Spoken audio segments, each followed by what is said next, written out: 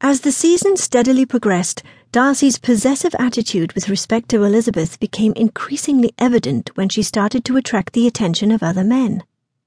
Although Darcy strongly believed he could not have Elizabeth, he certainly did not intend that anyone else might.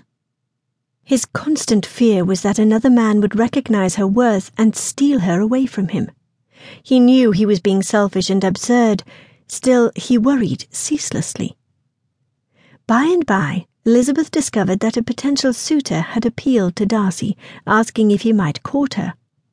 Without speaking with Elizabeth first, Darcy had flatly told the gentleman that Elizabeth was not interested.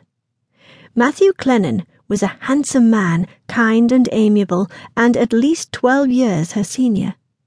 In appearance, he might easily be taken as a more mature likeness of Darcy himself.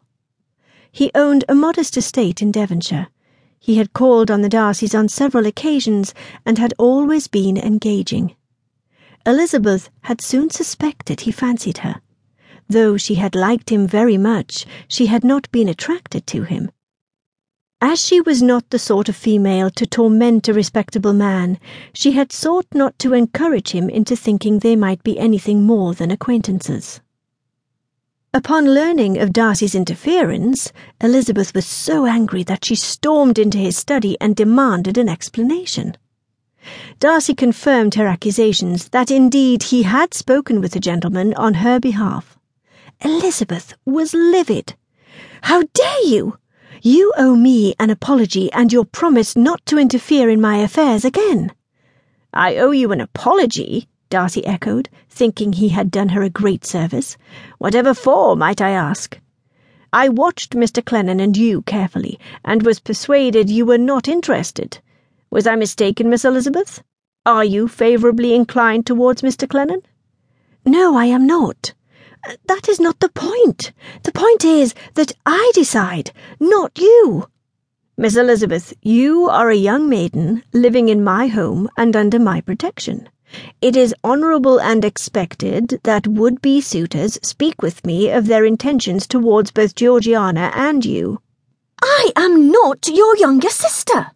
"Clearly," Darcy uttered, exasperated at having to account for his actions.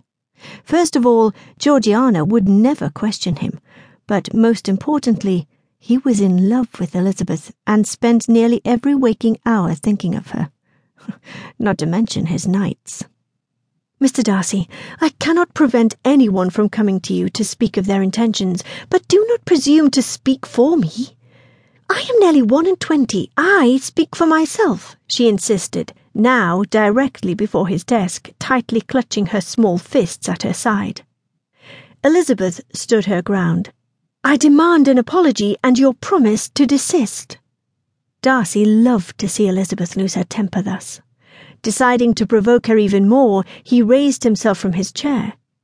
Leaning forward with his hands resting on the desk, he said, "I do not apologize, and I will make no such promise."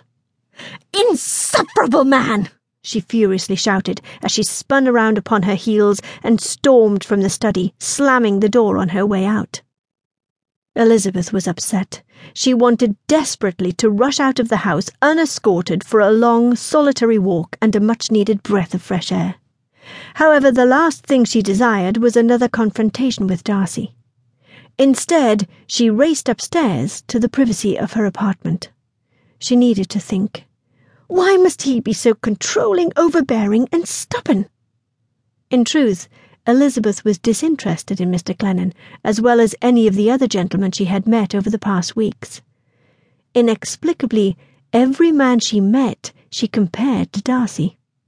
Whereas the gentlemen were amiable, sensible, and always did their best to flatter her ego, their discourses failed to stir the same passion she felt when she carried on conversations with Darcy.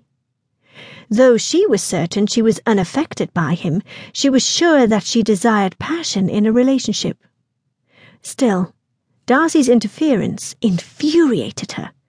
It is understandable that he should make such decisions for Georgiana, but why is he interfering in my felicity and chances for happiness?